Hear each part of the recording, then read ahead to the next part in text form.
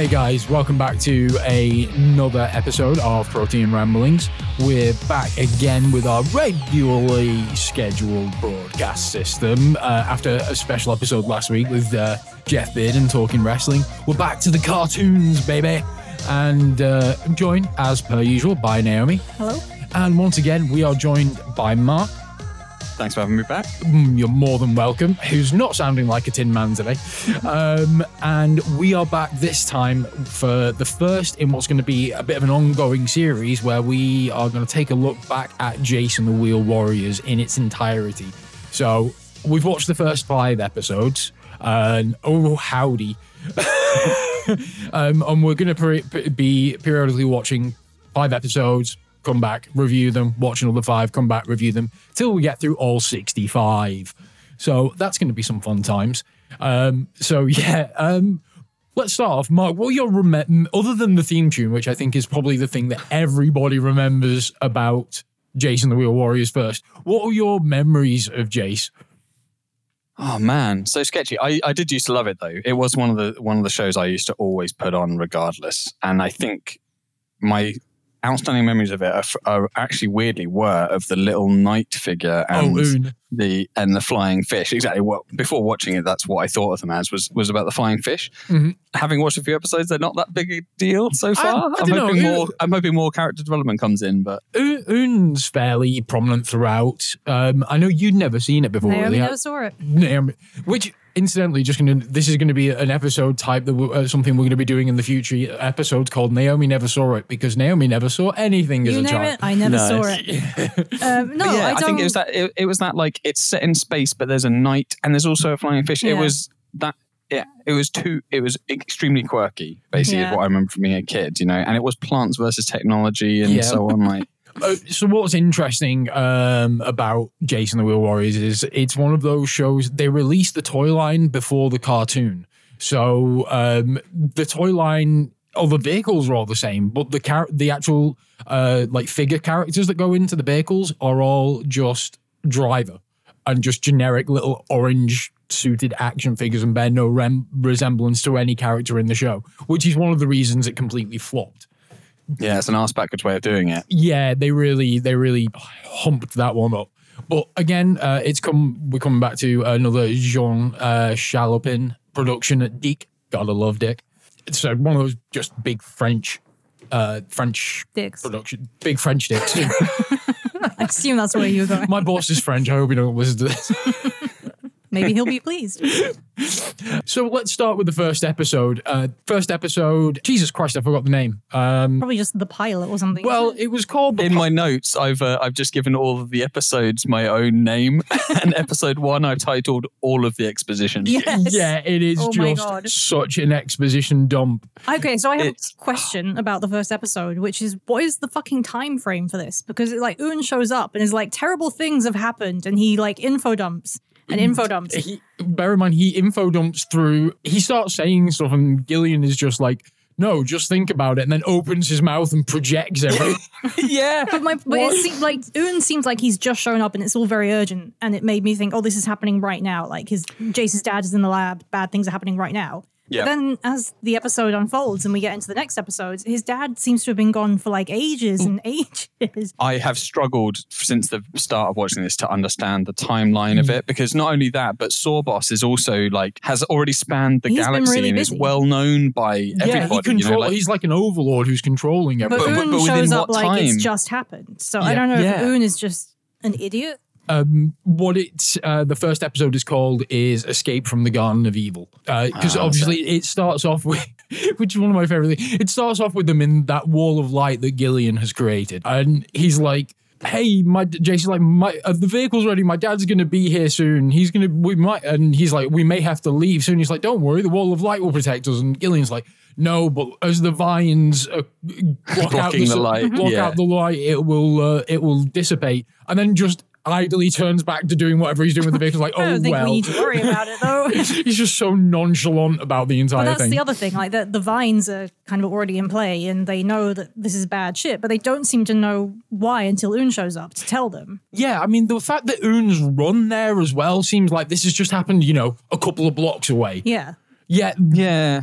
So I started to justify it to myself, like maybe his dad has been away for like 5 or so years and the experiment went wrong really early on, but Una's only just reached him 5 years hence. But then, I mean, like Jace, I don't know, he's a teenager as well. I can't get the timelines in my head. There's no justification for it. So as the initial episode is transpiring, you start off with Jace and Gillian. So let's do a rundown of the characters. Jace, who is the first main, he's the particular character.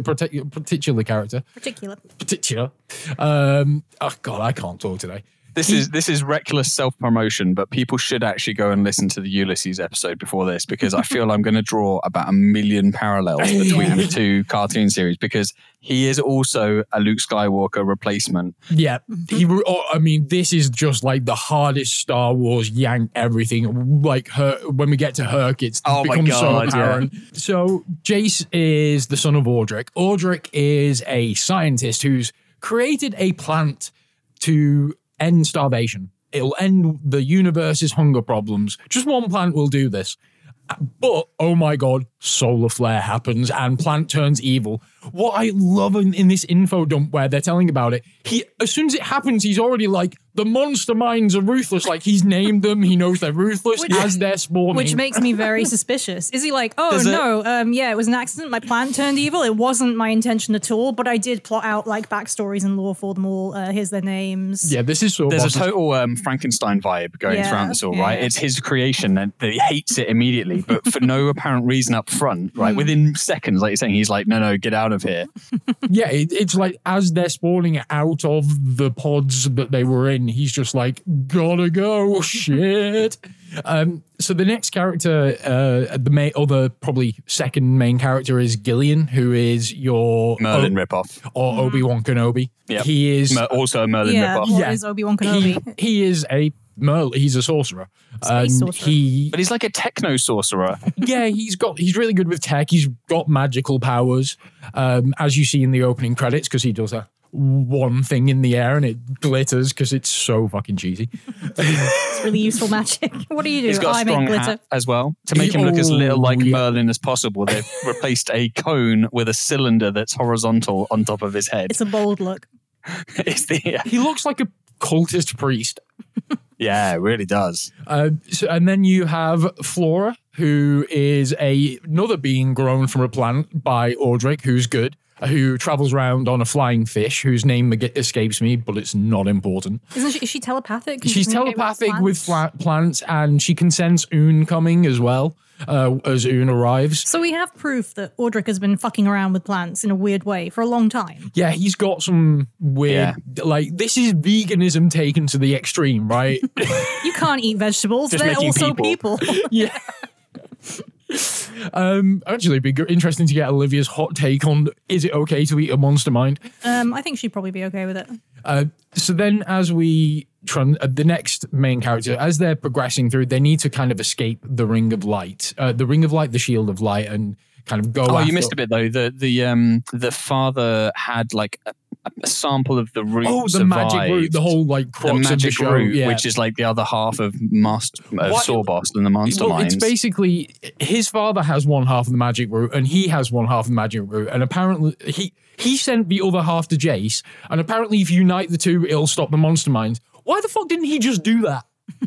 Yeah, that's weird. Oh, weird. I'm sure I was paying attention. I was taking notes, but I thought the other half of the root was Sawboss, the monster mind. Because if you listen to the opening narrative in every episode, it's Jace searches for his father to unite the magic root and end the evil rule of Sawboss.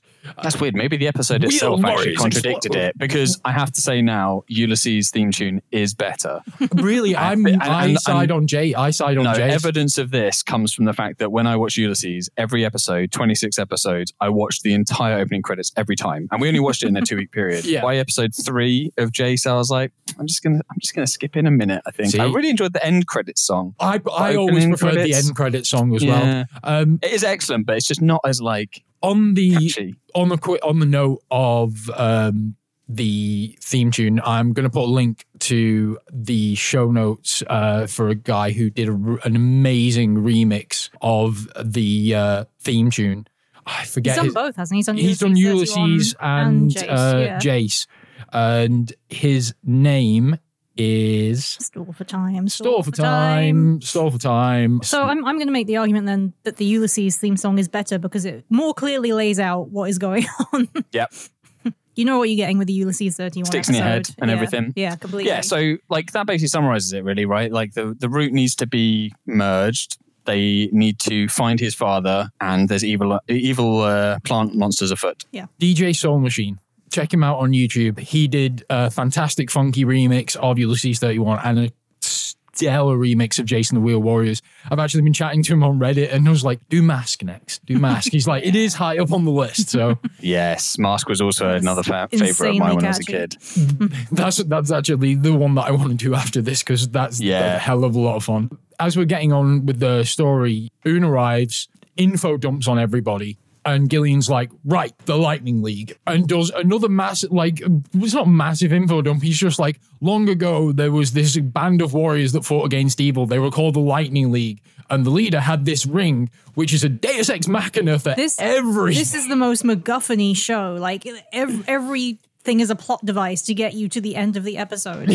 I have started a list of the things that he does to you with the ring to save through the day. Maybe I'll use it. I'll bring it up in a later episode. Maybe. Well, I mean, when we get to the end of this episode, he brings it up. So they're getting ready to be like, right, we need to get the hell out of here.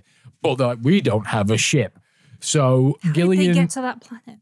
Yeah. Oh, let's not forget when he gives him the ring. He takes him up to this cliff edge where there's this crystal formation, does some oobly boobly, and the ring appears out of it, and he's like, yes, the ring. Oh my God, I must thrust my fist in the air in defiance. Do you not do that? He Lion Kings the ring, actually, on the edge of a cliff, a precipice. He Lion Kings it out, and then he suddenly knows everything. But then it's like, who is the Lightning League? Even over the first 5 episodes, there's no Lightning League. No. Like, are they the Lightning League?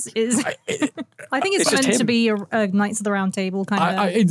Yeah, because it's a Star Wars King Arthur ripoff. So they need a ship to get out of there. Merlin. I'm just calling him Merlin. Space Merlin, Nero. Wait till we do Visionaries and we have to talk about Merklin. Oh, Visionaries! God, we can't do enough of these.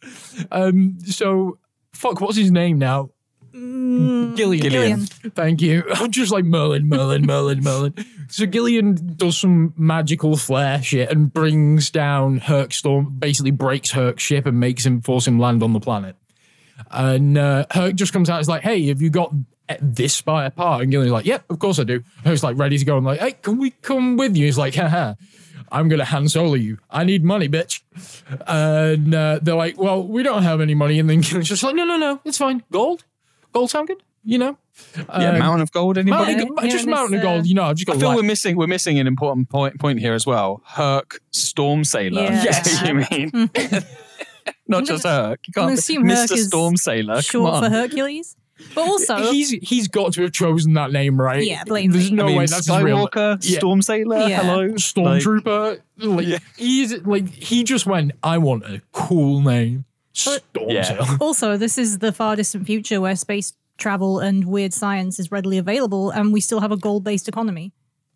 I mean, it's not unheard of in science, in sci-fi. Seems stupid, though. The big question is, so what Gillian does to get passage on this, he tricks him. He temporarily turns this mountain of lead bricks into gold.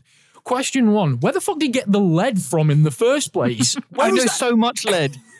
So much. Literally a mountain of lead. So like, even if I actually, when it eventually, obviously the gold turns back to lead, and I'm like, even that much lead must be worth something. Yeah, that's a sizable amount of lead. You could trade that and you must be able to use it for something. Or you're just going to get lead poisoning. You know, one or the other. So they... he agrees to give them passage and they take all the vehicles onto the ship. And bear in mind, early on, the monster mines are starting to attack and Jace is like, I'll hold them off with armed force. Oh, we completely brushed over when he gives him the car of the vehicle. And he's Gillian like, has been sitting on a lot of shit. He's like, oh, there's magic rings, there's magic vehicles. I've just been keeping it from you for no reason. Yeah, Lightning League, etc. I used to have such a hard-on for armed force as a kid. One of my like life ambitions when I was a kid was to grow up and build a real life replica of armed force. Well, there's still time. Firstly, it's called Armed Force as well. Yeah. That is the most American names of all things. But it's also shit. I'm sorry. It's really shit. It completely is. Protagonist's main vehicle. It's like a crane. It's a digger. With a tiny laser. It's a digger. Like It's a digger with a laser. It's a digger, exactly. And the other It's not even a digger. It's a grabber. The other vehicles in the main battalion are Spike Trike, which is the one with the spiky. Drill? No, that's the one with the like a a sword weird blade. spiky arm on it. I don't know how to describe it. It's like a spiky arm. You know those things that they give you for beard growth? The spikes that you rub along your face and are supposed to open your pores to make beard grow faster. I do not know those It's basically things. one of those on the front of a car, but big. Well, see, now I'm even more confused. Okay, We'll post pictures in the show notes. or links, whatever. Just Google Jason the Wheel Warriors for fuck's sake. Then you've got Drill Sergeant, which, That's as the name suggests, has a fucking massive drill on the top of it. No. It has a tiny drill on the top of it. Yet the tiny drill can drill a hole big enough for the whole car to go Yes, through. this is true. Then you have Slingshot, which is basically a Nerf cannon on wheels. It just fires Nerf discs out of it. You have the battle base, and I forget There's a what the walker walker. bot I forget what the walker's called, but it looks fucking terrible and clunky as shit. There's also, I think there's one more we're forgetting as well. But I'm impressed you remember that many. I remember Armed Force because he yells at it all the fucking time. Yeah. And the rest are just the other And vehicles. they're all controllable by wrist communication as well. Yeah, exactly. This Lightning League is literally just him and his wrist control device, isn't it, basically? And lack of self-preservation, but we'll come on to that in the next episode. Yeah. So they when he gives them the vehicles, he's like, the weapon systems aren't ready yet, by the way, so they're kind of just useless. So they load all the vehicles onto... Sorry, what has Gillian been doing all this time? He's not finished the fucking vehicles. He's not really that worried about his magic dome. He's been collecting lead. Just This will come in handy one day. This will be much more useful than That's the what magic ring. he's been smelting lead bricks for months. Just like, I know what I'll do with this. I'm going to trick a I'm going guy. to club Jace over the head with it while he's asleep. He's an annoying little shit. His dad will never know because he'll never come home. Jace has daddy issues. His dad went out for cigarettes. Definitely. Oh, okay. I will try not to go on about it, but I'll try and wrap up the Ulysses parallels again. There's totally weird daddy issues in this, just like in Ulysses. This is also set in space that's not space. They have a giant. The ship, Herc Stormsailor's ship, is a pirate frigate. But they call with it a sails. barge. It's a space Yeah. barge. They Yeah, even it's got say, we need a solar space barge. sails. We need a Yeah, space barge. Seems like the most inefficient form of space travel. So Exactly. And plants grow in space as well. Yeah. Well, they have satellites that of seeding the pods, which you see in the next episode or the episode after, I think. So they get on the barge, they go to leave, and the vines finally break through and start wrapping around the ship. So Jace takes his vehicles out. He goes out in armed force and starts attacking the monster mines. The monster mines are made up of like lots of the same vehicle repeated. So you've got Terror Trooper, KO Cruiser, the smaller version of Sword Boss, and I forget what its name is. I always forget it. But it Buzz basically something, right? I forget. And then, but those are the main ones. So he goes out to fight them, and all of a sudden, magically, weapon systems are working. He's shooting lasers, pew pew pew, and he's a bad driver. This is one thing that's constant throughout the series. For a guy whose whole thing is, I'm going to fight these guys with vehicles. He can't drive for shit. But it is his first car. I think if they like Naomi just said, like Gillian just gives him, that's the first time he's seen that they even had vehicles. And he's like, yeah, this is your car now. Yeah. Massively irresponsible of Gillian. Yeah, just, hey, no lessons, go. Hey, teenager, here's your first vehicle. It's also a weapon. So he goes out and fights them a little bit and then just drives the car into a ditch and gets stuck. And then Flora has to come out and help him. And he gets really shirty about it. And then he's like, Oon, take her back. He's so petulant as well for Yeah. the savior of the universe. He's literally a petulant boy. This is a classic example of where everybody around the protagonist is more competent and would be better off in charge than the protagonist. Definitely.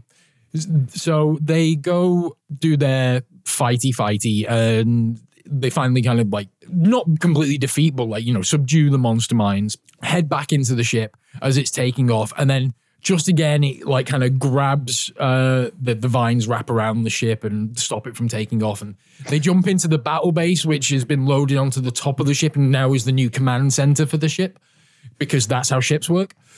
And Jace gets into this gun turret, and you get basically the "don't get cocky, kid" bit from Star Wars. Yeah. Where he's shooting them out, and then the monster mine's destroyed. That turret, by the way, gets destroyed in damn near every episode, yet it's perfectly functional the next time round.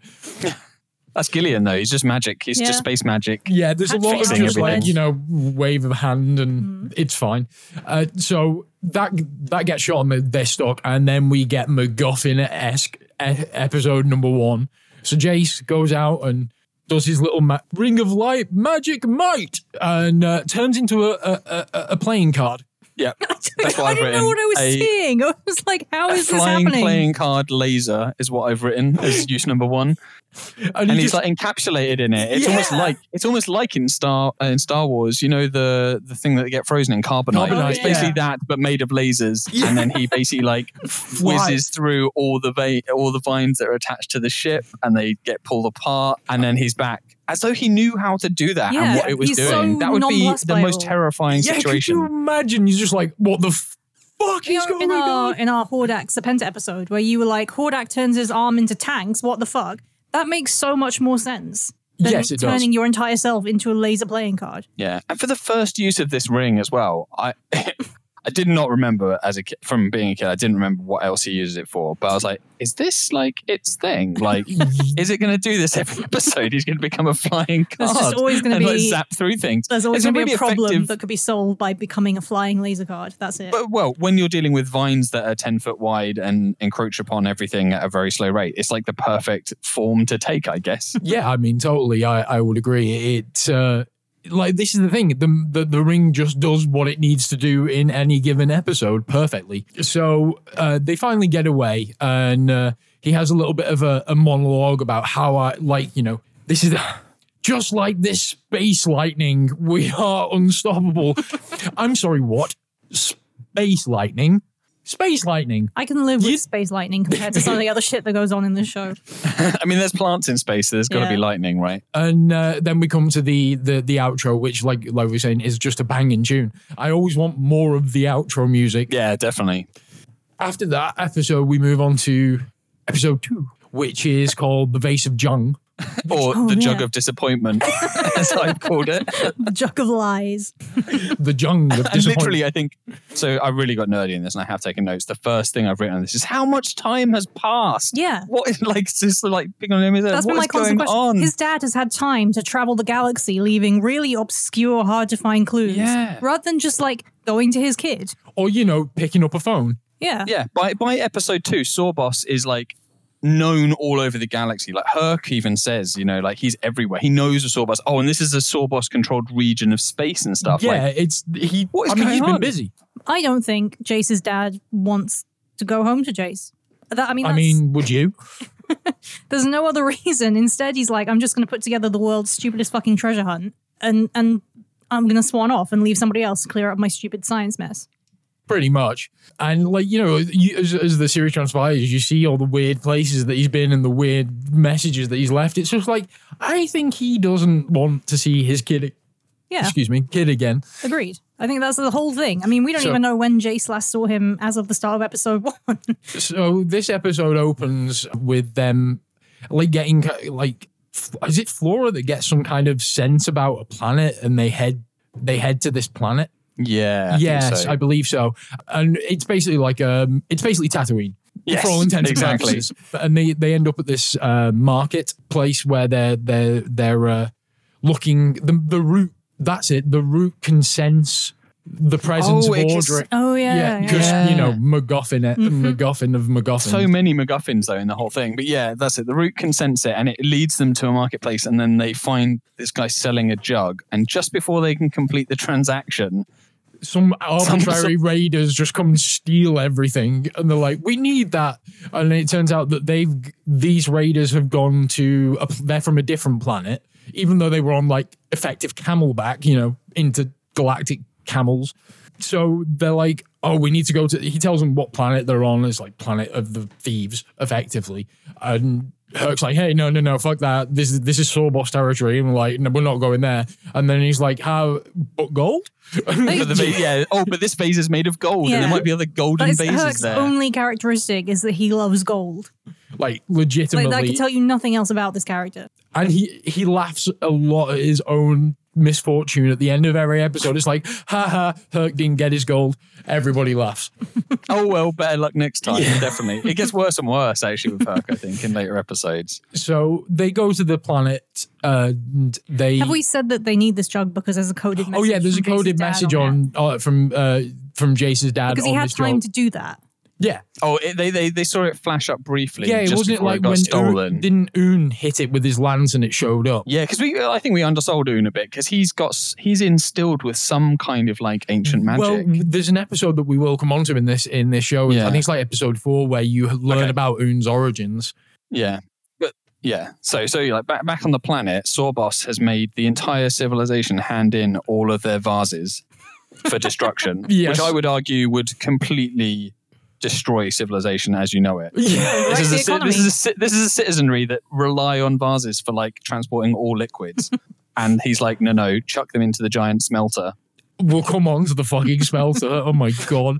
So what happens is Jace and Oon and Herc put on bed sheets and go down Masters of disguise. Yeah, and go down to the planet like, this will be fine. Who would even recognize Herc though? Like maybe Jace if Sawboss is specifically they get onto the planet and there's wanted posters up already with Jace and Herc on it. Not Gillian, not Flora, not Oon, just Jace and Herc. so they're like, oh shit, we've got to be careful. So they're going around. They finally, because the root can sense the vase, because reasons, they finally find the vase, and just as they find it, all vases got to go to Sawboss at the temple. So they start kind of like Jace just steals a vase and starts heading towards the temple with reckless abandon. And as he gets there, he sees like the vase in a wheelbarrow about to be tipped in, and just like is like, fuck it. Runs after it, goes to grab himself in. Oon, there's some comical stuff with Oon where someone stands on his sheet and pulls it off him, and they're all like, "It's them, get them!" And Oon and Jace fall into this massive pit. So the pit closes. There's a vine-laden CCTV camera in the corner. Yeah. I think we all just have to pause Turns out this is actually the blast furnace itself. Yes. So like Sawboss lights this big ring of like fire that's slowly coming down and melting everything.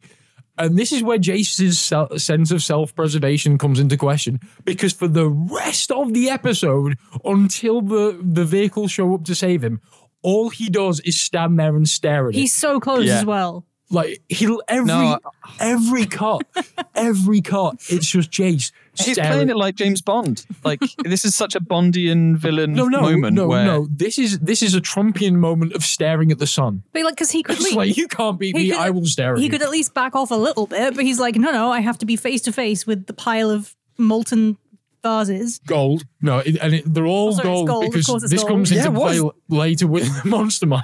I don't know how Herc is having so much trouble getting hold of gold, because this universe is just everywhere. Lousy with gold. This is like regular citizens throwing their everyday vases into a hole, and they're all made of gold. Every single one of them. It's like those scenes of hyperinflation from post-World War I Germany, where people are just wandering around with wheelbarrows full of money because it's meaningless. You just take your vase with you everywhere you go because it's the most valuable thing you've got. Maybe he's just standing there thinking like, how does turning into a giant laser card get me out of this situation? It takes him a bit of time to calculate it.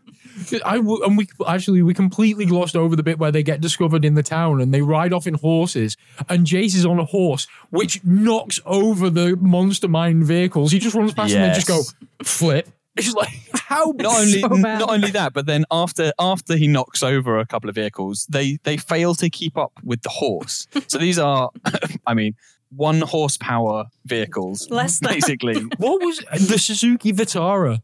The 4x4 Suzuki like off-roader that they released, which just rolls all the time. That's what the Monster Mines were all based on. They've all just got Suzuki Vitara chassis.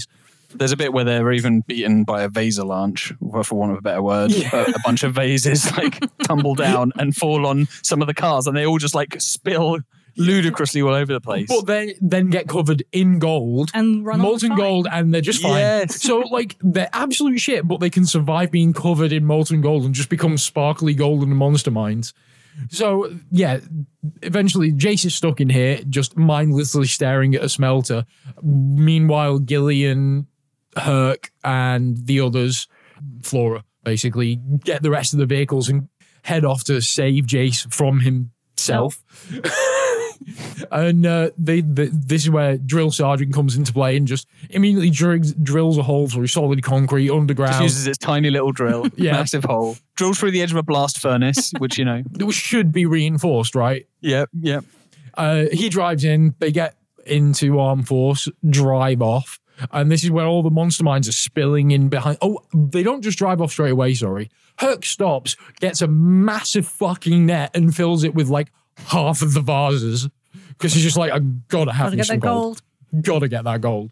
Like, I mean, was this like a real push for kind of like capitalism? I don't know, because he never succeeds though, does he? He's like, at least in the episodes I've seen so far, he always ends the episode slightly worse off than he started.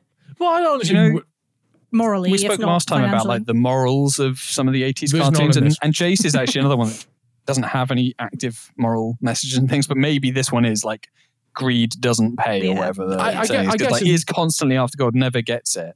Yeah, I guess with relation to Herc, it's just like, hey, be grateful for what you've got, I guess, which is an annoying little teenage brat, a space wizard, and a plant girl. Yeah, I know we're going through these episodically, but like by the fourth episode or so, I'm like, is Herc their captive? Like, is he a prisoner now? I mean, they did trick him, didn't they? Well, to get him in the first place. In the first episode, he says, I'm sticking with you till you pay me. But he does care for them. Like, he says and does things in his grumpy way that indicates he does care. But they did, they deceived him into service. They really did. Pay him for his space fuel or anything, and they're always like, you need to go here, and he's like, I'm not so sure, and then they kind of like gaslight him into going, basically. Yeah, completely. And like as we know in that episode, he's already wanted by Sawboss, so he's kind of fucking stuck with them at this point. It's a life on the run one way or another, so he might as well try and end it by turn them in. That may even come up in an episode. I don't know. It feels like it'd be probably too heavy, but I'm not remembering. It's been a while since I watched all 65. I normally get about 10 episodes in and I realize, this is terrible. And now you've committed us. Skipping way ahead, by the way, this show never has a proper ending, if I remember rightly, yet the last episode is called Final Ride at Journey's End. So he never finds his dad, which confirms my theory that his dad doesn't want to be found. Well, there was, like, when I was a kid, I was convinced that Sawboss was his dad. Even though the opening credits, I know, kind of dispute that. Just the fact that it's such a Star Wars ripoff.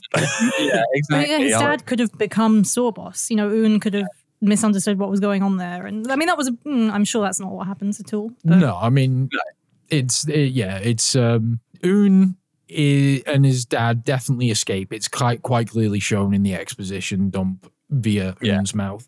So as they escape through the blast furnace, as we mentioned, the melted vases cover all the monster mines with gold, and apparently they function fine, just absolutely fine. They're just nice and glittery, and Herc's dragging this massive bag of vases along with him, and they turn up this alleyway, and all the cars get through fine. But the vases, no, they get stuck and stop. It's not like, I know them. Gold is one of the softest metals. They would break, right? They would like if you attach a load of gold vases to the back of like a Subaru. I don't know if it would break, but surely physics would just mean that things jostled around until they moved through. Yeah, exactly. He could have gotten them. I think he was really committed. And so eventually the bag splits, and another one that all the monster mines are foiled by vases. Yep. This is it. This is the Vaser launch. Just vases. This is why Sawboss wants rid of them. And so they start making their way back to the space barge. Thank you.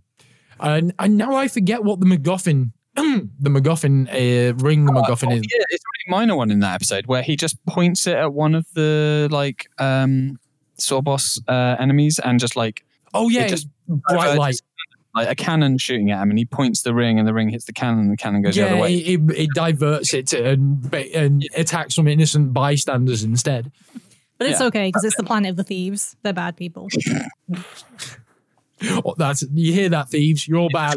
Phase-based economy. What's a few deaths? I mean, as long as they don't touch the vases, it's fine. So yeah, and then they basically get away. Did they get the vase? I have no idea. I can't remember. I feel like it doesn't matter because by the next episode, they're back at square one, being like, "How are we ever going to find Audric? If only there was some way." Weird. I don't remember if they got the vase. No, I didn't note it either. I should key point. Completely forgotten. Never mind. It doesn't really matter. No, this is obviously you wouldn't normally watch 65 episodes of this all in one go. This is not binge watching TV, so every episode would reset, and the next week the little kid would not care that it was the same plot again but with different MacGuffins. Oh, I'm hoping for progression. That's what I'm looking for. I've started to log the theories that I have of where this will go next, because we're only watching 5 episodes at a time. So at the end of the 5, I'm like, these are the things I think will happen. Okay. In the next 5 or over the whole thing. I guarantee disappointment is in order. Yeah, probably. So, just a bit of fun, basically. So the next episode is the one where we get Un's origin story, which is Steel Against Shadow. Oh, is this the stupid fucking magic armor episode? No, it's not the power helmet. It is the stupid helmet one. It is the stupid helmet one. Yeah, it's the power helmet. Yeah. It's the Darth Vader helmet. Or it reminds me the helmet from Mask. It's the main bad guy from Mask. Venom, the Venom mask. No, I don't think. I think it more looks like the helmet from Nightmare, but with eye holes. Maybe it's all of these things. It's whatever you want it to be. So it's the episode opens with Gillian telling the story of Valeroth, who was a powerful weapons maker that didn't want people to die, so he made living suits of armor that instantly rebelled and were like, no, we're going to kill you. And so he eventually dismantles them and turns his craft to making the Eternal Squires, which is where Un comes from, which is why Un is a living suit of armor, but tiny, so he can't rebel. That's the only thing that's stopping him. Yeah, they basically he was 6'4". He took the premise and just scaled it down and was like, yeah, what went wrong was that I made them too big, not that I made them sentient and evil. And he has given him the most useless melee weapon ever. He's given him a lance, but there's no sign of a horse at all. No. I thought a lance around. I thought Un was a robot. No, it's just a living suit of armor. And more often than not, because he falls apart so often, they just pump him back together. But more often, his head rolls around in these episodes, doesn't it? His head just rolls off. Yeah, completely. One thing that does happen, more often than not with his lance, is that he uses it more as a pole vault than anything else. Sensible, I guess, or as a pokey stick. He doesn't use it as it. It unintentionally works as a pole vault. He's running and he trips and it catches on something, right? He rarely ever does it intentionally. It's just Yep, completely. Yeah, so the lance is kind of... It's another MacGuffin, really. It does what's plot convenient, but also comedic. Yeah, it's always... And we'll come on to that in the next episode because it plays a factor quite heavily. So the last thing that this Valeroth created before all his shit was dismantled, he turned to the Eternal Squires, was this one helmet that was supposed to be the most powerful thing ever. And if whoever wields it will have unimaginable power, but it might be evil. And Jace is just immediately, hell yes, let's go get it. We need it to fight Sawboss. I can use this to find my dad, I guess. And Herc's like, no, we're not going there. No, there's bad places, but more Sawboss territory, whatever. And they immediately go, but it's in a hall of gold. He's like, son of a bitch, I'm in. Gillian basically goes to bed, and then Jace is like, but there's gold. He's the worst leader. And the thing is, when Gillian wakes up, he's just like, oh, well, we're going now. Never mind. Gillian is a pure enabler. Yeah. He literally says, something along the lines of, well, you are the leader because you've got the ring. And I've written a direct quote here. And he said, once you've taken the first step, the journey must be completed. on the mad decision to go and find the evil helmet. Because Gillian tells them this story, and then there's like, oh, but I mean, don't like act upon it at all. Don't like, I've told you about this ultra powerful artifact, but I don't want you to think about it anymore at all. Anyway, I'm going to bed. Yeah, he's telling like a campfire story, basically, effectively. Yeah, completely. Then, they decide, right, we're going after it. So Jace and her set a course, and they go to this planet. And they're looking around for anything. And it's pretty much just a barren wasteland, right? There's not much there. And then all of a sudden, the ground just starts opening. And they're like, quick, get away. And they get away by just driving. They drive straight into the crevice. It's amazing. It's the place to go in an earthquake, though, right? You go into the crevice. To the center of the quake. Completely. More proof that Jace... The worst tool that you could have given this guy to fight with is a vehicle. They should have given him a horse. He was fine on the horse. Arguably would have made for a slightly more interesting dynamic. Horses v cars. He's got no technical knowledge, basically, doesn't he, right? Like, which is not expected from a 16-year-old who's just been told he's the leader of the Lightning League. Give him some cars, etc. Well, to be fair, all the vehicles seem to be pre-programmed with automatic system. You know, he's like, hey, Spike Trike, defense system 1, and it does whatever it needs to. Despite the fact that none of the weapon systems were ready in the first episode. And like, there are times it cuts to him and he's steering the vehicle, but it's like, why? What's the point? Why are you steering the vehicle? It's just like, to make him feel important. With your voice. Yeah, just Siri it, mate. Although if it was anything like Alexa, it would be like, sorry, I don't understand what you mean by Doobada System 2. What is it like whenever you say, you're like, hey Alexa, turn on Vapor Kitchen, and she's like, I'm sorry, I don't know Baby Kitchen. No, it's Baby Chicken. Baby Chicken, yeah. Yeah, stupid woman. She doesn't know Baby Chicken. Because to keep with the theming of the podcast, all the lighting in the house is all vaporwave lighting schema. This is probably why you're always tired and have headaches. Right. So, in my everlasting quest to find a moral in these episodes, the helmet is drugs. And you should say no to drugs. Because basically, he puts the helmet on, starts hearing voices. It makes him feel invincible. I mean, it's basically PCP. It's PCP / meth, something between the two. Like, he can't quite... He puts it down, but it keeps calling to him, so he keeps coming back to it. He sneakily puts it on at one point in the episode as well for no reason. Well, doesn't it call to him in his sleep? Yeah. Because, you know, the addiction phase of drugs where you just you need that fix, right? And he's mean to Oon. He alienates his friends. Yeah, he's mean and rude. Not all of a sudden, because he's sort of rude anyway, but yeah. More so. He's more teenager than teenager. So yeah, he gets this helmet. They basically go down into this chasm, and this is where the helmet is, and it's in this weird like crystal cage thing. And they're like, how do we open this? And it just opens. Don't even worry, kids. You can just take this magical artifact. And then immediately, as on cue, the monster mines show up. They're like, oh no, how are we going to fight them? We can't use our vehicles for reasons. So Jason's just like, I'll put the helmet on, then just basically Iron Mans them. Is like, just shoots shit out of his arms and is like, yeah, you're fucked. And so they're like, hey, this is awesome. We'll take it with us. But as he takes it off, Oon kind of sees like a face on Jace's face and is like, the fuck? Genuinely creepy as well. Like a kid's cartoon. Totally. So they go back to the barge, and Jace is keeping the helmet in his bedroom because it's his helmet, no one else's helmet. You can look at it privately. Just him and the helmet. While he's asleep, the helmet starts kind of calling to him like, hey, you want me, kids. Come on. You want drugs? You want drugs? You want more drugs? I got some drugs in my pocket. So he kind of puts it on mindlessly. And then Oon walks in and he's like, what are you doing? He just shouts Oon and scares Oon. He sees the face again. And I forget where they end up next. I can't fucking remember. They end up This episode is a mess. It really is. Yeah. They end up on some other planet, and they're trying... The monster mines attack again. And Jace is forced to use the helmet because, oh my God...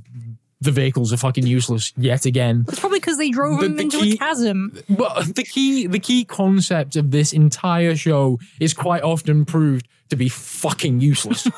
Yeah. This is why the toy line failed. Why would I want this shitty vehicle when I could have a magic helmet? You know what, though, when I was thinking about this, because the toys are shit too. If you look at the toys in real life, they're shit. The cars in the show are shit. Like the enemy cars are equally as shit. I didn't know Sawboss is pretty cool. Okay, yeah. So, sorry, yeah. The core ones that fight on the weekly basis are all shit, but they do fight exactly like if you're a kid with those toys and you're just like ramming them together, and throwing one apart and stuff. Like they emulate child play pretty well. Yeah, definitely. Obviously, the one actually just reminded me of the one sequence in the opening credits where they're all kind of driving across these vines that are just suspended in space. And there's this one bit where Flora uses Drill Sergeant to drill into the vine and go underneath it, but there's nowhere to go. Now, that bothered me as a kid. Maybe that has stuck with me the entire time. I'm like, what were the animators thinking right here?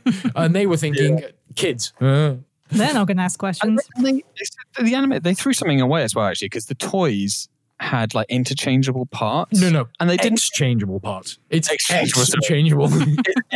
Capital X, nice. Yeah, but they didn't, so far, 5 episodes down, they haven't taken one thing from a different car and put it onto another yet. No. Which is you see it in the opening credits where I think it's Gillian sends that laser or one of the lasers and it shoots and attaches to Armed Force or whatever. Or Flora sends it to Gillian and he uses it. That's it. But yeah, that was one of the main centric parts of the toys is that they had X changeable parts because X gonna give it to you. Not anymore. For those listening at home, you can't see Nero doing a giant X with his forearm every time he says.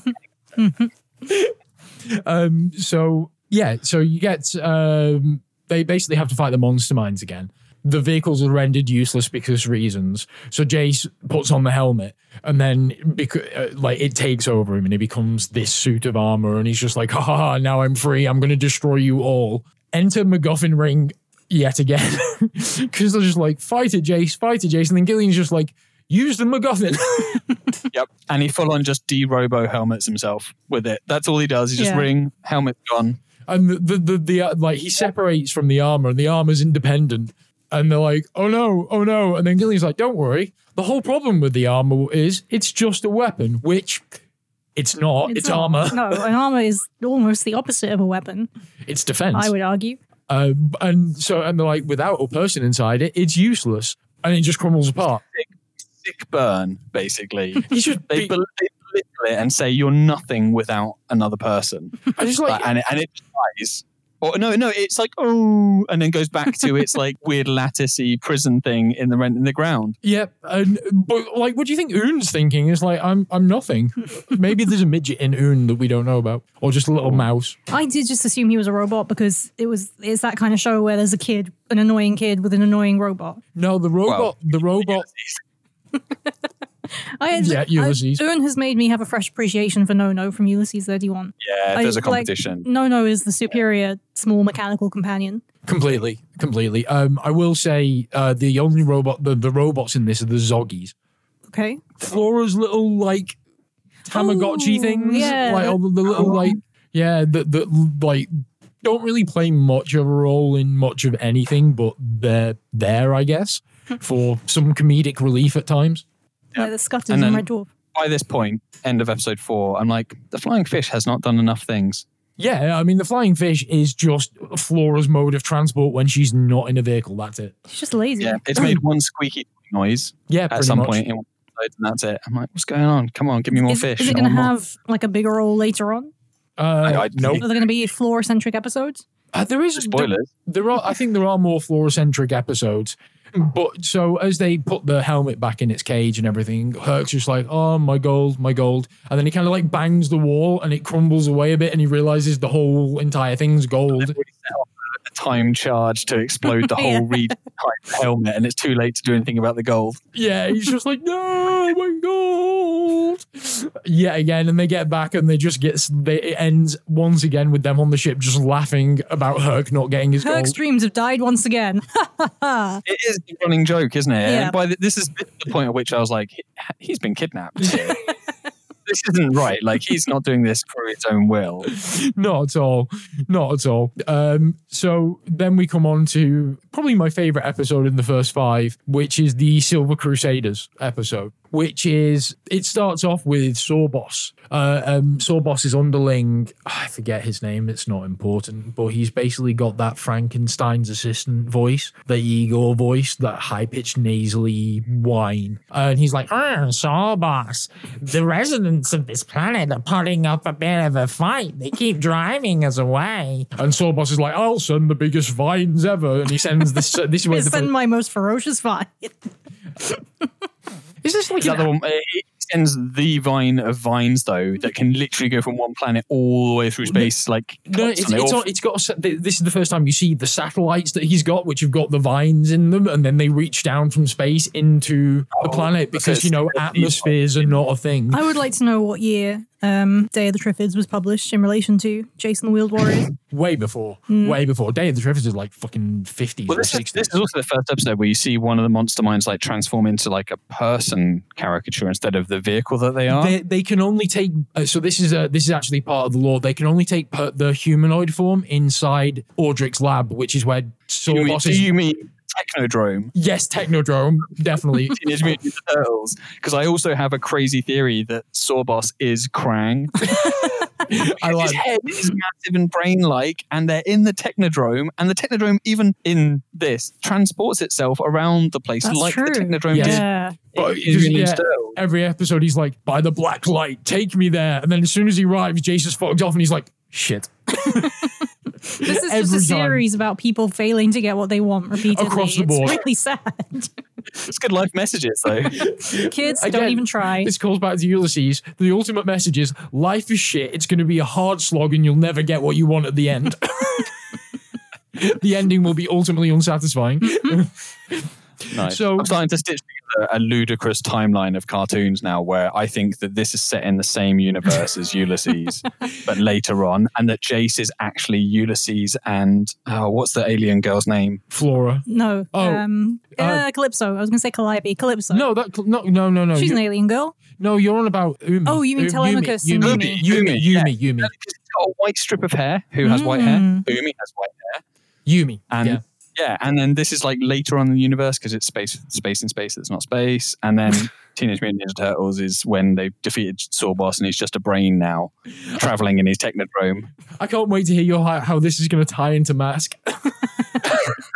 Yeah, might be a chance. Well, it already has. This is the mask. Yeah, the Venom helmet. So is Mask set in the past of Jason the Wheeled Warriors? Is Mask the original Lightning League? Oh, it could have happened first, yes. Yeah, Mask is the Lightning League that Gillian talked about because they all fight in vehicles. Yep. It's all coming together. Yes. Interesting sidebar. Do you know what MASK actually stands for? Mobile Armor Strike Command. Okay, yeah, good. Command with a K. I didn't know that. Yes.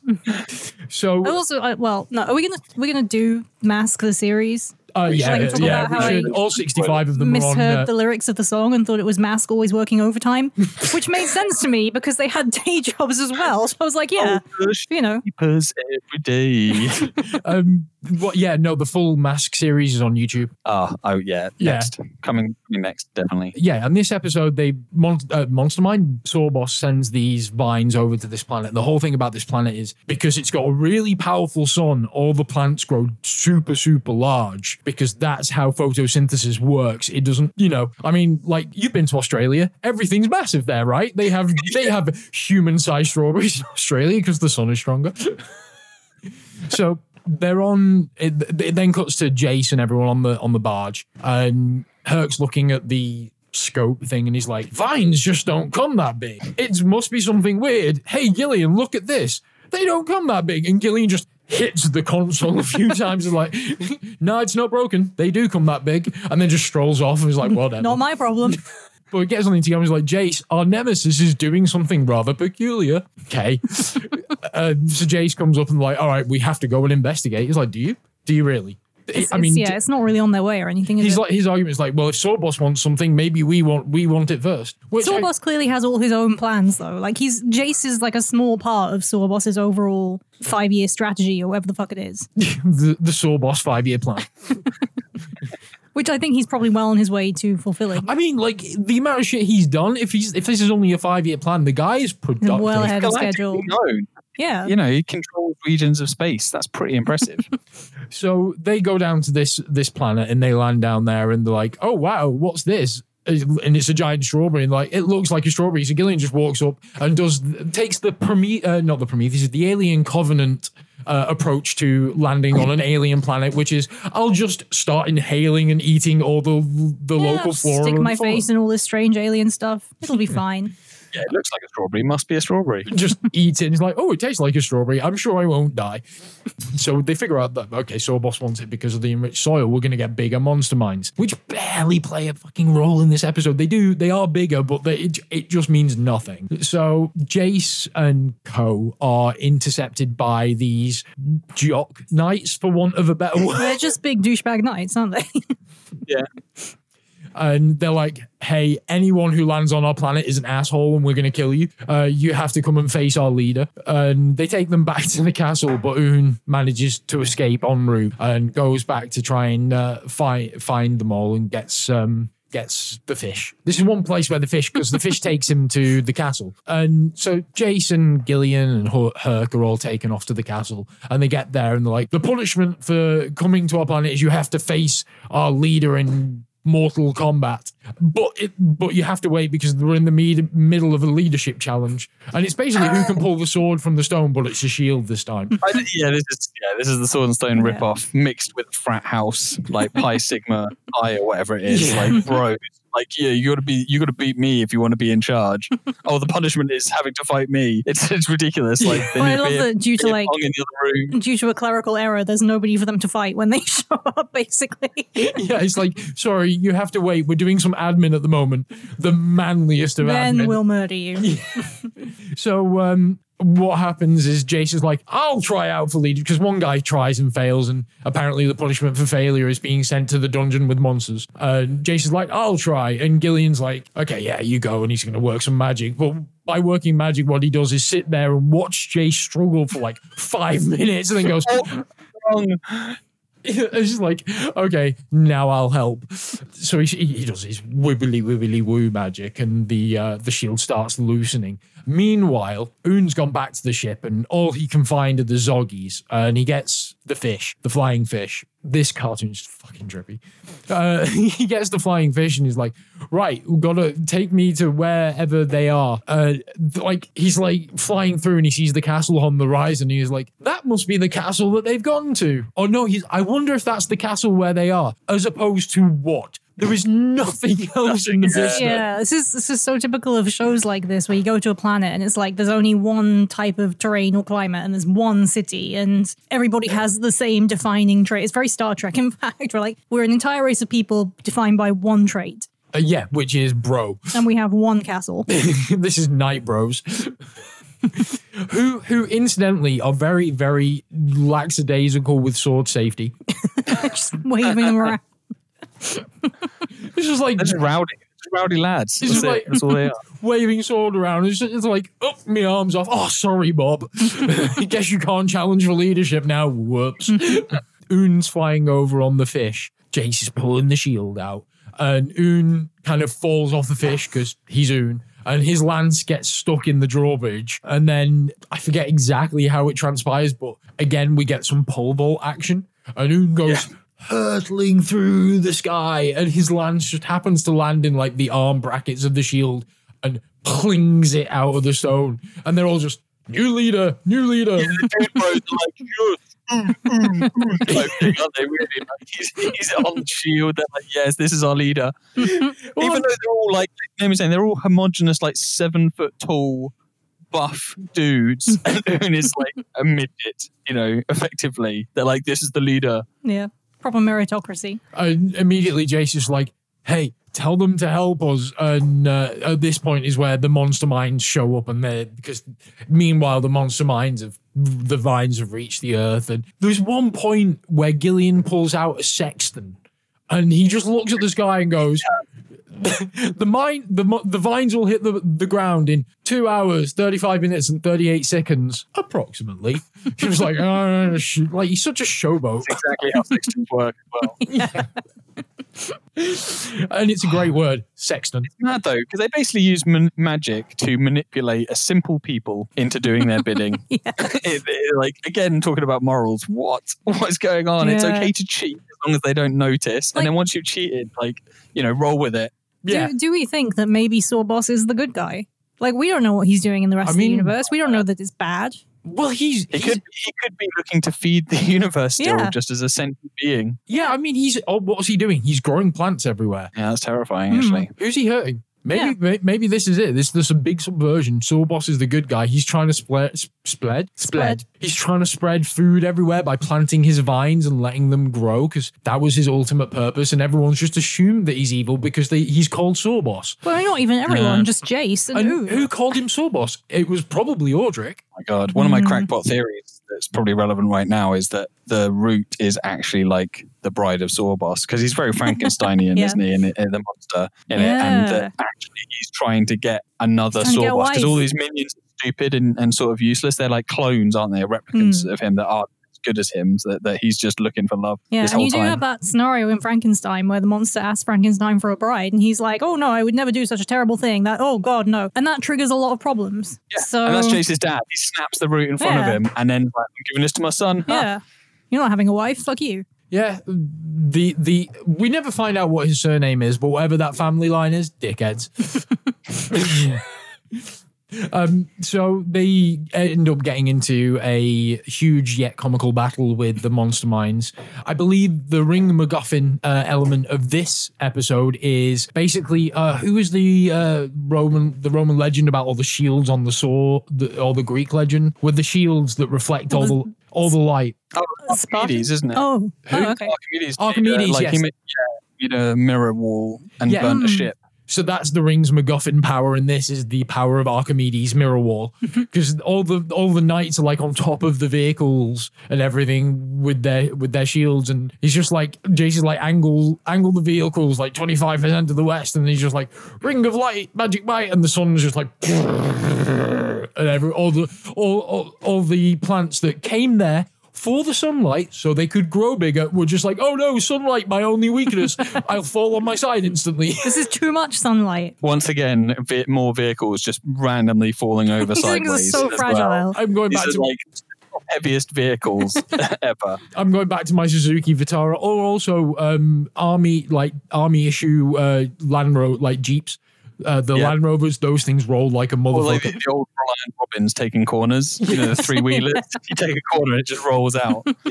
Yes, if you're going to plan to take over the universe with vehicles, don't base your car design on a Robin Reliant. Yeah, we just had a snapping crane thing to the top of it. And then that's not going to unbalance it at all. No, not at all. I mean, the practicality of these vehicles is all over the fucking shop. It's not great. You can tell they were unfinished when Gillian gave them to Jace.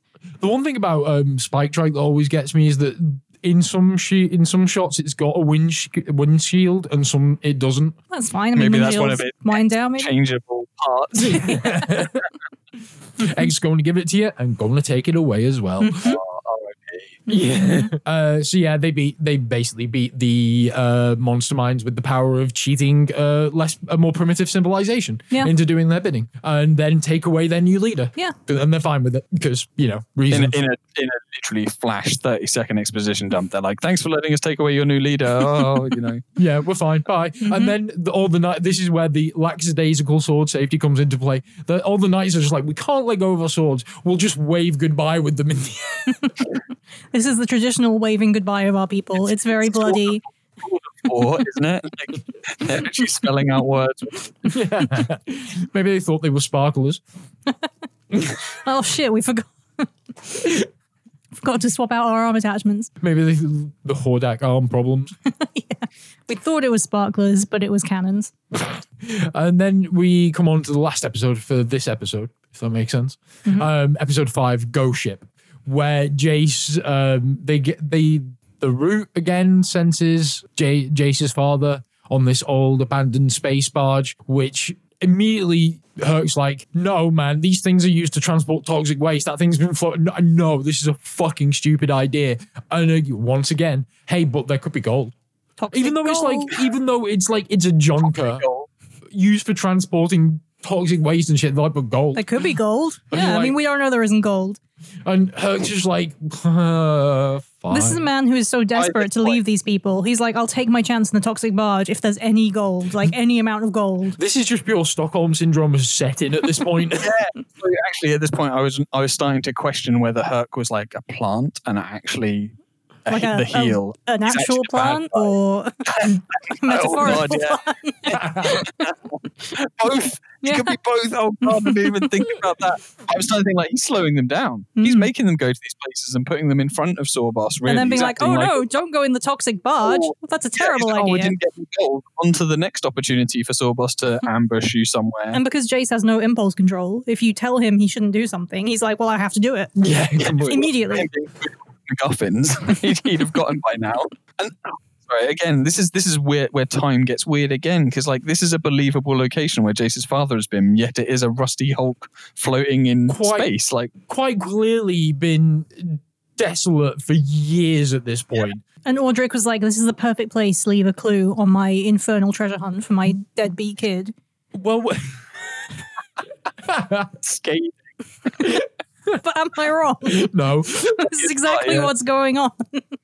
But so they get to this old, they go on this old junker against Herc's advice, and they can't get it open, so they go in via some other means and to manually open the hatch to let Herc in. And Jace finds this recording that his dad left, but there's not enough power to play the recording. But in the recording, his dad's like, the people of this barge took me in and sheltered me, but Sawboss figured out where I was and we had to flee. So it's like he was there for some time. Yeah, just chilling. Yeah. The timeline of this show is absolutely fucking bananas. Like, they need a continuity editor in a big way. I'm like worried that we've got 50 odd more episodes of this. It's just going to be like, what's happening with time? Worse. I'm not going to understand. And like, I don't even know if the airing order is anything. Like, obviously the first episode is clearly the first episode, but after that, like, they are pretty fucking interchangeable because they never reference previous episodes really or anything. I'm hoping to see that they learn from some previous episodes, and if they don't, I'm going to make it happen. I don't think they learn anything. Sheer will of force, I will connect these episodes to a continuity arc. It'd be interesting to go back and see if you could reorder them so they make some kind of sense. So it turns out, they need to get more power to the ship. So they're like, all right, we'll open the hatch and let oh yeah, that's it. The ship's called the Pride of the Skies, FYI. We didn't mention that. Oh, the space barge. The space barge is called the Pride of the Skies. So they're trying to like manually open this hatch to let them in, but Sawboss is there because this was kind of a trap as well. Like, Sawboss knew they were going to be there.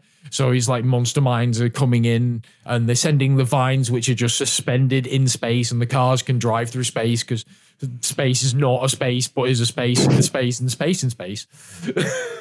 There's no vacuum in this space whatsoever. No, not at all. Plant's completely fine. Yeah, it's just completely oxygenated space. Maybe Sawboss did that. Everything is fine. Maybe that's one of Sawboss's things. He oxygenated space, which wouldn't be a bad thing. I mean, that's some serious plants that he's put on every planet. Well, I mean, if he's got plants just floating around in space, surely photosynthesis would still happen in space, and they would produce. You know. Yeah. So I'm trying to think of the word for it because it's not terraforming, because that means a planet, right? Space forming. Space forming. Vacuum forming. Yeah, that was going to be the next thing. Void forming. Vacuum forming is like plastic shapes. Yeah, it is. I think we call it void forming. Oh, nice. Yeah, I like that. Void forming. Or is that just forming of a void? It, like Cobra Commander, it's whatever you want it to be. Nice. Sawboss still better than Cobra Commander. Yes, every villain is better than Cobra Commander. We're gonna watch some action for some G.I. Joe episodes because that's all on YouTube as well. Because I didn't realize Nero had never seen it. This is one thing that I've seen that he hasn't. And you were watching some the other day. I was up in my office and Nero was watching stuff in the living room. And every 5 minutes he was just like, "You have to come down here and see what Cobra Commander is fucking doing." They had a I don't think I ever watched it either. Oh god, okay, we have to do that then before Max, because in like episode 2, they have like a gladiator pit in Cobra headquarters, and like it's out. Oh my god! And just from episode 1, Destro is like, Cobra Commander, you are the worst. You're just terrible. Everything is like complete, and he's not wrong. But the best part is Cobra Commander's voiced by Jason Lather. Chris Latter, sorry, who does the voice of Starscream. Oh, nice. Yeah, it's the best voice. So anyway, back to Jace and his space barge adventures, which would be a much worse title for the show. Jace and the space barge. It's got a bit of rhyme in there, though. I feel like you're underselling the ship. It's like a frigate. Which was never a toy. It was never one of the toys you could get. Was the space barge? You think you'd make that as a playset? They made the show after the toys, so no space barge. It's a shame. Yeah, no Oon. Like, kids would have bought Oon. Yeah, it's an adorable little toy, actually. Yeah. Like, especially if you can open his mouth and see the first episode exposition. Just beams into your brain. No, it'd be great if his head was a magic 8-ball.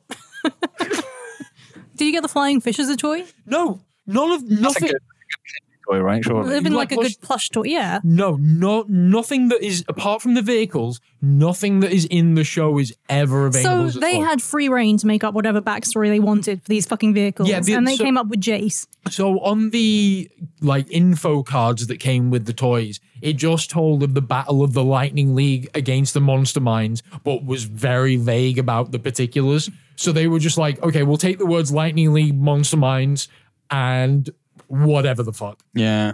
I mean, it was the early days of tying in stuff with shows, but by this point, like He-Man, G.I. Joe, everything else had already proved how you do this formula, right? And they were like, yeah, let's go arse about face with it. Interesting side note, which is something that is often talked about. J. Michael Straczynski did writing for some of the episodes on this. What? Yes. Really? I'm going to have to make note of which ones they are. And obviously, like mentioned before, Jean Chalopin, because he's just a massive, he produced a lot of shit. Also went on to produce Babylon 5. Because the more you know. Yeah. Right. So yes, back on what's happening in the show? Because I don't really remember this episode. So back on the space barge, there's not much to it. He gets the message, but it cuts out halfway because Aldrich's about to tell him where he went. And they're like, we need to get more power to the ship. So they basically kind of try to jumpstart the ship with the Pride of the Skies. But as the monster minds are attacking, they try to jumpstart the ship. And they're like, as they do it, the ship's just like, boo, like it's going to blow up. Because Gillian just does another 30-second expo dump and is like, because we jump-started the ship, everything must be too rusty. We gave it too much power. Now it's going to explode. We have to run. Gillian never does anything helpful. He just comes along afterwards and is like, oh, that was a shit idea. He turned gold into lead. That wasn't helpful. Yeah. I feel like his role in the team of the Lightning League is just to enable Jace's poor choices. He's a terrible father figure. I just remembered with the Vase of Jung thing, after they get the message, they do get the message out of it because the gold vase turns to lead, and they make the joke joke to Herc about, hey, Remember when we manipulated you into working for us? Gillian turned lead into gold. Maybe this lead will turn back into gold. Turn back into gold. Yes, I'm glad I remembered that. Poor Herc. Maybe that is why he sticks around, because it actually happened. That's true. I guess we don't know. Previous episodes, it's beginning. I think this show should have been named Herc and His Quest for Gold. If they do this for 50 more episodes, we're not going to finish this. Like, this cannot be the only joke in all of the shows. Strap in, buddy. One day, you'll get your gold. In my head, he does look like one of the guys from Mysterious Cities of Gold. I don't know if I'm just misremembering that, but I seem to think they were both just kind of tall, generic men with black hair. He looks a bit like the bad guy from Beauty and the Beast. Yes, he does. Right? Gaston. So, yeah, basically, the upshot of this episode, it's kind of an uneventful episode to end on, really, but they don't get the message. The barge explodes, they run away, and they laugh at Herc for not getting gold. They're all just projecting their own pain, really, aren't they, though? Like, Jason's been abandoned by his dad. Yeah. His dad, who, I mean, strong genetics, right? They've got identical, like, white hair Mohicans with the ginger. Like, that's some genes right there. Yeah. You know what I mean? Like looking at me and Nero, who both have no hair. Yeah. I'm totally jealous of the white mohawk. Yeah, like, completely. So as someone who used to have a mohawk, I'm eternally jealous of anyone with a mohawk. It's actually a bit of a mullet, though, actually, as is, isn't it? Him and his dad both have like terrible mullets, really. The good old classic ape drape. But as an ending note to this show, I want to talk about the actual animation quality of this fucking series, because holy shit is it all over the place. Yeah. Like, there are some times where it's close up on the characters' faces and they're like proper full anime eyes and like fine details. And then in some of the slightly wider shots, depending on the angle that the face is at, the entire geometry of their faces just completely fucking changes. Like, some episodes, Herc goes from looking like Herc to looking like a fucking car crash victim. And Jason's true. And a lot like Ulysses, a lot of like the space scenes and the ships are like really beautifully rendered, right? They are like hand-drawn art pieces. They're super impressive. When it comes to drawing, when it cuts to a close-up of one of them, it's just like, what is this hand-drawn piece of crap? Yeah, they can't do faces like consistently at all. Like next episode you watch, just watch Jace's nose. Like it turns like piggy at random. Yeah, like the picture of it, like it goes up and down all the time. And close-ups of Jace are genuinely terrifying. And its size completely changes all over the shop as well. The only character with any real consistency is fucking Oon, because he's so simplistic. Just a circle. Yeah, he's just a sphere. Yeah, and they went big with the flying fish, because the flying fish is actually quite well drawn all the time as well. Yeah, the flying fish is fairly. It's just people. They can't draw people. People are hard though. And so even with that quality, like so far, a bit like I was saying with like comparing to He-Man, where they use the same stuff. They have uniquely drawn the things in this, though. They're not using the same animation over and over again too much at all. Like it's not noticeable. Give it time. Yeah, well, exactly. This is what I mean. I'm not jaded at the moment. Budgets only go so far, right? You know, after 30 episodes, people get tired of drawing the same shit, right? It looks like after one episode, they got tired of it. Well, Herc, he looks a bit like a potato. It's fine, whatever. Well, another consistent though is Gillian's hat. That is always ridiculous throughout. It makes me wonder about his hair. You know, like in Bram Stoker's Dracula. When old Dracula has like the enormous poofy hair. I want Gillian's hair to just be the shape of his hat. Maybe that's the shape of his head. I don't know if you ever get like a hammerhead shark. Human. I don't know if you ever get. He does look like a hammerhead shark. He's got a T-shaped head, and those big conal bits are his ears. We have no proof that's not the case. Maybe it's just a really elaborate hearing aid. And under the hat, there's two little earpieces that are plugged into his ears, so he can just hear everything. So he can hear when Jace is scheming some ridiculous scheme, and he can be in there to be like, "Oh, I wouldn't do that if I were you." And I like cards on the table. I've absolutely no idea what the MacGuffin ring thing was in this particular episode. I haven't. Because I was paying specific attention. I don't think the ring was used in this one. Okay, it might be one of the rare occasions. They actually managed to get away without using the ring. There are definitely episodes where they don't use the ring, but they are few and far between.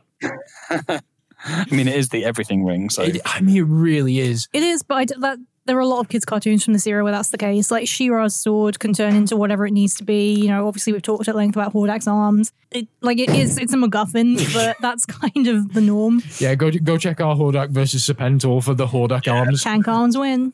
But one thing I would love to see just for humor's sake is to someone to go back over the entire Jason the Wheel Warriors show, and every time he says Ring of Light, Magic Might, just redub it with him going, plot device. Yeah. It is the ultimate jail free card, isn't it? Really basically is. It's just like the writers have got. They started with we're going to write this badly, so we need a way to get out of holes. That was like the conceit of the ring. Does it ever do the same thing twice? Like, does he ever become a laser card man again? I'm pretty confident that never happens again. Keeping a list. We'll find out. Yeah, I'm pretty confident. Like, if make sure you actually keep this list, and I'll start doing the same from this point on, because once we're done, I'll publish the full list of ring MacGuffin things on the website. So that has been the first 5 episodes of Jace as a brief overview as we could in just over an hour. So I hope you've enjoyed it. We're going to be coming back again soon with the next 5 episodes, which I'm sure will be more of the same. You're trying so hard to be like, they're going to be fine. They're going to be fine. Maybe slightly. There are reasons why this show never made it further than the original. 65 episodes. That's double Ulysses, right? Like, yeah, but 65 is generally the standard for cartoons at that point. Like, Mask made it to technically 2 seasons, even though the second season was only like 12 episodes. But yeah, 65 episode run was standard for a cartoon thing because, they got to sell the toys that we've already made that bear no resemblance to the cartoon. Because also, I would like to say, check out the Toy Galaxy episode on this to find out more about the actual toys and their exchangeable parts. Because they do great stuff. Every time we talk about cartoons, I'll always send you to the Toy Galaxy stuff because just great show to find out more about the actual toys and a little bit more of a scientific in-depth on the production side of things. We're here to goof.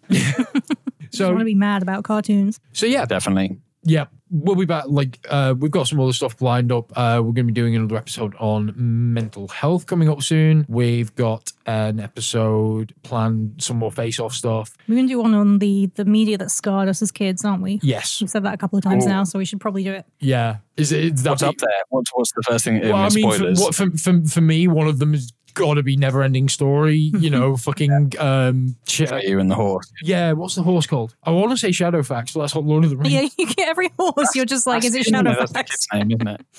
Yeah, and then I'm like Falcor, but no, that's the dragon. But whatever, the horse dying, all of spoilers, my God. All of Animals of Farthingwood. Oh God, yeah. Oh, in Watership Down. Last Unicorn. Yeah, I mean, there's Superman 3.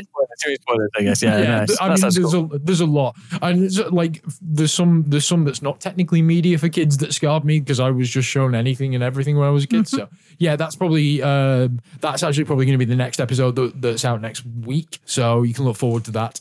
But until next time, thank you again for joining us, Mark, and look forward to the next 5 episodes of Jace and all the MacGuffin actions. So until next week, guys, we'll love you and leave you. Stay safe out there in real world land, non-cartoon, and watch out for space lightning. And giant vines. unless you're a wine producer, because then giant vines are probably good. Yeah, so Sawboss, in conclusion, probably the good guy. Sawboss, in conclusion, maybe... the hero we need? Krang. Maybe Krang. Yes, that's the parting gift. Sawboss is Krang, to be proven. So later, guys. Bye. Bye.